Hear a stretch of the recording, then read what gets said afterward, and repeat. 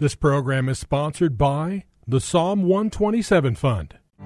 For Zion's sake, I will not keep silent. For Zion's sake, I'll not hold my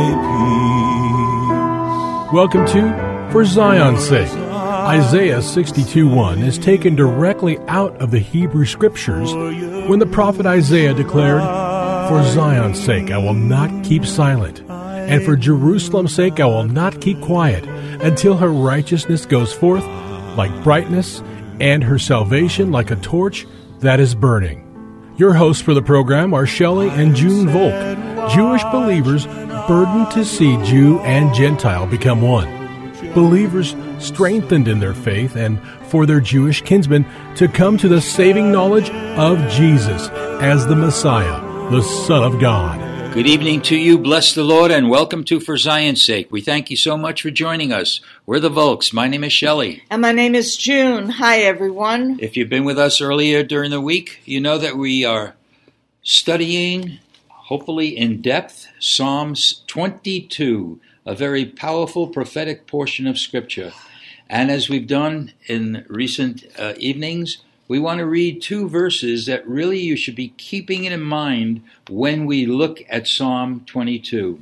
The first verse is in Luke chapter 24, verse 44. Jesus spoke to the disciples and said to them, "These are my words which I spoke to you while I was still with you, that all things which are written about me in the law of Moses and the prophets and the Psalms must be fulfilled."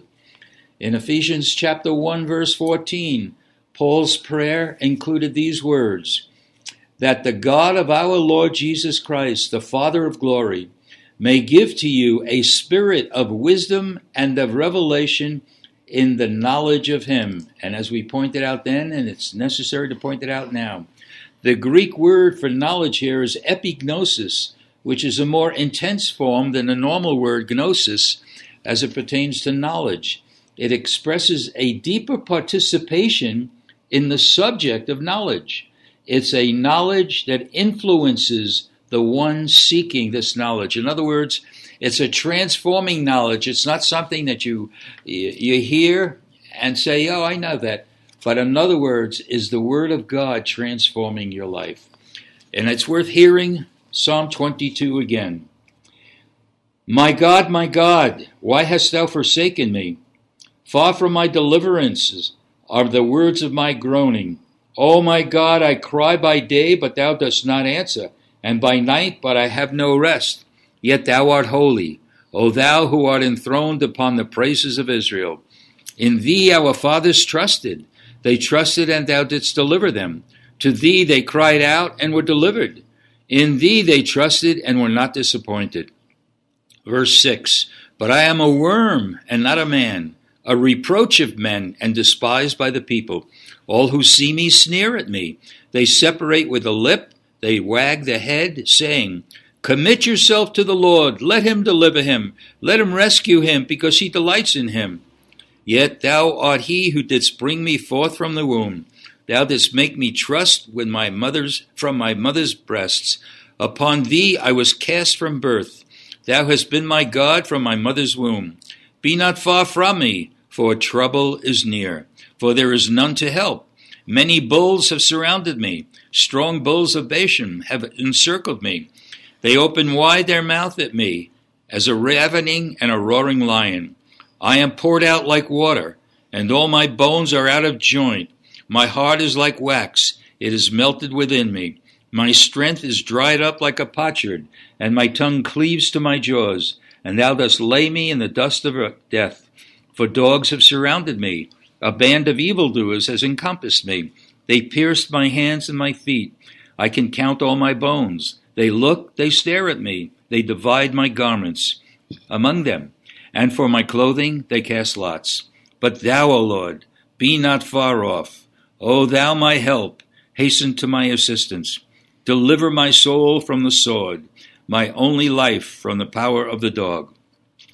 Save me from the lion's mouth, and from the horns of the wild oxen thou dost answer me. I will tell of thy name to my brethren. In the midst of the assembly I will praise thee. You who fear the Lord, praise him. All you descendants of Jacob, glorify him, and stand in awe of him, all you descendants of Israel. For he has not despised nor abhorred the affliction of the afflicted, neither has he hidden his face from him. But when he cried to him for help, he heard. Excuse me. From there comes my praise in the great assembly. I shall pay my vows before those who fear him. The afflicted shall eat and be satisfied. Those who seek him will praise the Lord. Let your heart live forever. All the ends of the earth will remember and turn to the Lord. And all the families of the nations will worship before thee. For the kingdom is the Lord's, and he rules over the nations. All the prosperous of the earth will eat and worship. All those who go down to the dust will bow before him, even he who cannot keep his soul alive. Posterity will serve him. It will be told of the Lord to the coming generation. They will come and will declare his righteousness to a people who will be born, that he has performed it. Powerful verses, Junie, and just quickly to say that King David wrote this, but we see clearly it was a prophetic picture of the crucifixion of our Messiah, a powerful picture of him dying on the cross. And as Jesus said, everything written of him in the law, the prophets, and the Psalms must be fulfilled. And we see the fulfillment in Matthew 27:46 regarding verse 1. And about the 9th hour, Jesus cried out with a loud voice and said, Eli, Eli, lama sabachthani. That is, my God, why hast thou forsaken me? And really to see, Shelley, that the exact words that King David wrote in Psalm 22 were the exact words that Yeshua, Jesus, Lord, spoke on the cross in his agony, taking our sins upon him. Yes, it's remarkable. We've been looking at verses 2, 3, 4, and 5 yesterday, and just point that out again. Even in verse 2, there's that same thing, oh my God. I think of what happened if Jesus wasn't who he was. He probably would have got so distressed at this time and forgotten about God. But no, he said, my God, in verse 1. And then we see in verse 2, oh my God, there was a union that could not be broken, even though the Father could not look upon him who was the embodiment of the sin of the world. And for believers, when we take on the sufferings of the Messiah, of Christ, let us understand that Jesus really understands in the flesh how beyond him it was as the Son of God and the Son of Man.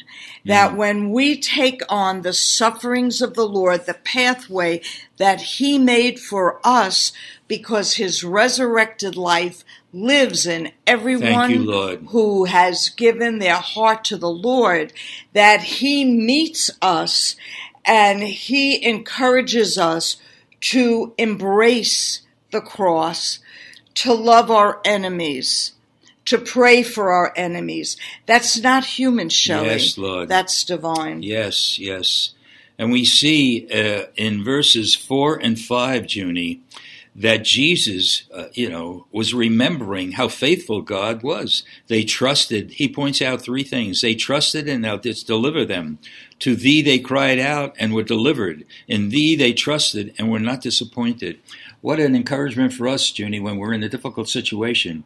We need to remember what God has already done. And God is the same yesterday, today, and forever. It will encourage us in the midst of great difficulties. And what that psalm was explaining, Shelley, was that the blood of the lamb that was put on the lintels and doorposts of the home of the Jewish people in Egypt, God passed over, and the curse of the death of the firstborn, not only of the human, but also the beast, did not touch those homes where the blood covered that house. And he delivered Israel out of Egypt, kept them for 40 years in the wilderness, and brought them into the promised land through Joshua. Lord, we look at verse 6, but I am a worm and not a man, a reproach of men and despised by the people. You really see the agony that Jesus, the Lord himself, incarnate, felt. I am a worm, I'm helpless, powerless, and this is where he was. His condition in being crucified for you and me. He didn't even feel like a man, and he was despised by the people. Junie, how can we ever even grab hold of this, the enormity of the sacrifice that he's made for you and me and for everyone who knows him? Well, as you were saying, epignosis, there's a knowledge that comes to the seeker that if we're being misunderstood or actually killed when we did everything with a pure heart and out of love, we can remember that, Shelley. Yes, so important. And we can identify and thank the Lord that he would entrust with us a privilege like that. It's one thing if we do something wrong and we suffer for it, but the New Testament even tells us that when we suffer for doing good, it's pleasing in the eyes of the Lord. And Lord, I think that's because it's entering into the fellowship of the sufferings of the Lord of Psalm 22. Really. Verses 7 and 8. All who see me sneer at me. They separate with a lip. They wag their head, saying, commit yourself to the Lord. Let him deliver him. Let him rescue him because he delights in him. And we see, Junie, this is exactly what happened at the cross. Matthew 27, verse 39. And those passing by were hurling abuse at him, wagging their heads. Luke chapter 23, verse 35. And the people stood by looking on, and even the rulers were sneering at him, saying, he saved others, let him save himself, if this is the Christ of God, his chosen one. Junie, David wrote, but he was speaking about Jesus yet 1,000 years ahead. Wow. And how do we see that for ourselves today? That we might not be delivered, or God might not justify us when people are abusing us. Yes, Lord. But we can know by the Spirit, if we did something right and out of love, eternally there is a reward waiting for us in heaven. And how encouraging it is that God gave us eternal life through our Messiah. Lord, we just want to say thank you. Thank you, Lord. Thank you that David had a prophetic view and described the crucifixion of our Messiah. Oh, thank you, Lord. May we be drawn closer to you and love you even deeper than we do now because of these words. Yes. In Yeshua's holy name. Amen. For Zion's sake. Thank you for joining us this evening. If you would like to get in touch with Shelley and June, you can write to them at P.O. Box 1784, Scottsdale, Arizona 85252. That's P.O. Box 1784, Scottsdale, Arizona 85252. And you can also contact them on their website, ShelleyandJuneVolk.com. That's ShelleyandJuneVolk.com. Until next time, the Lord bless thee and keep thee.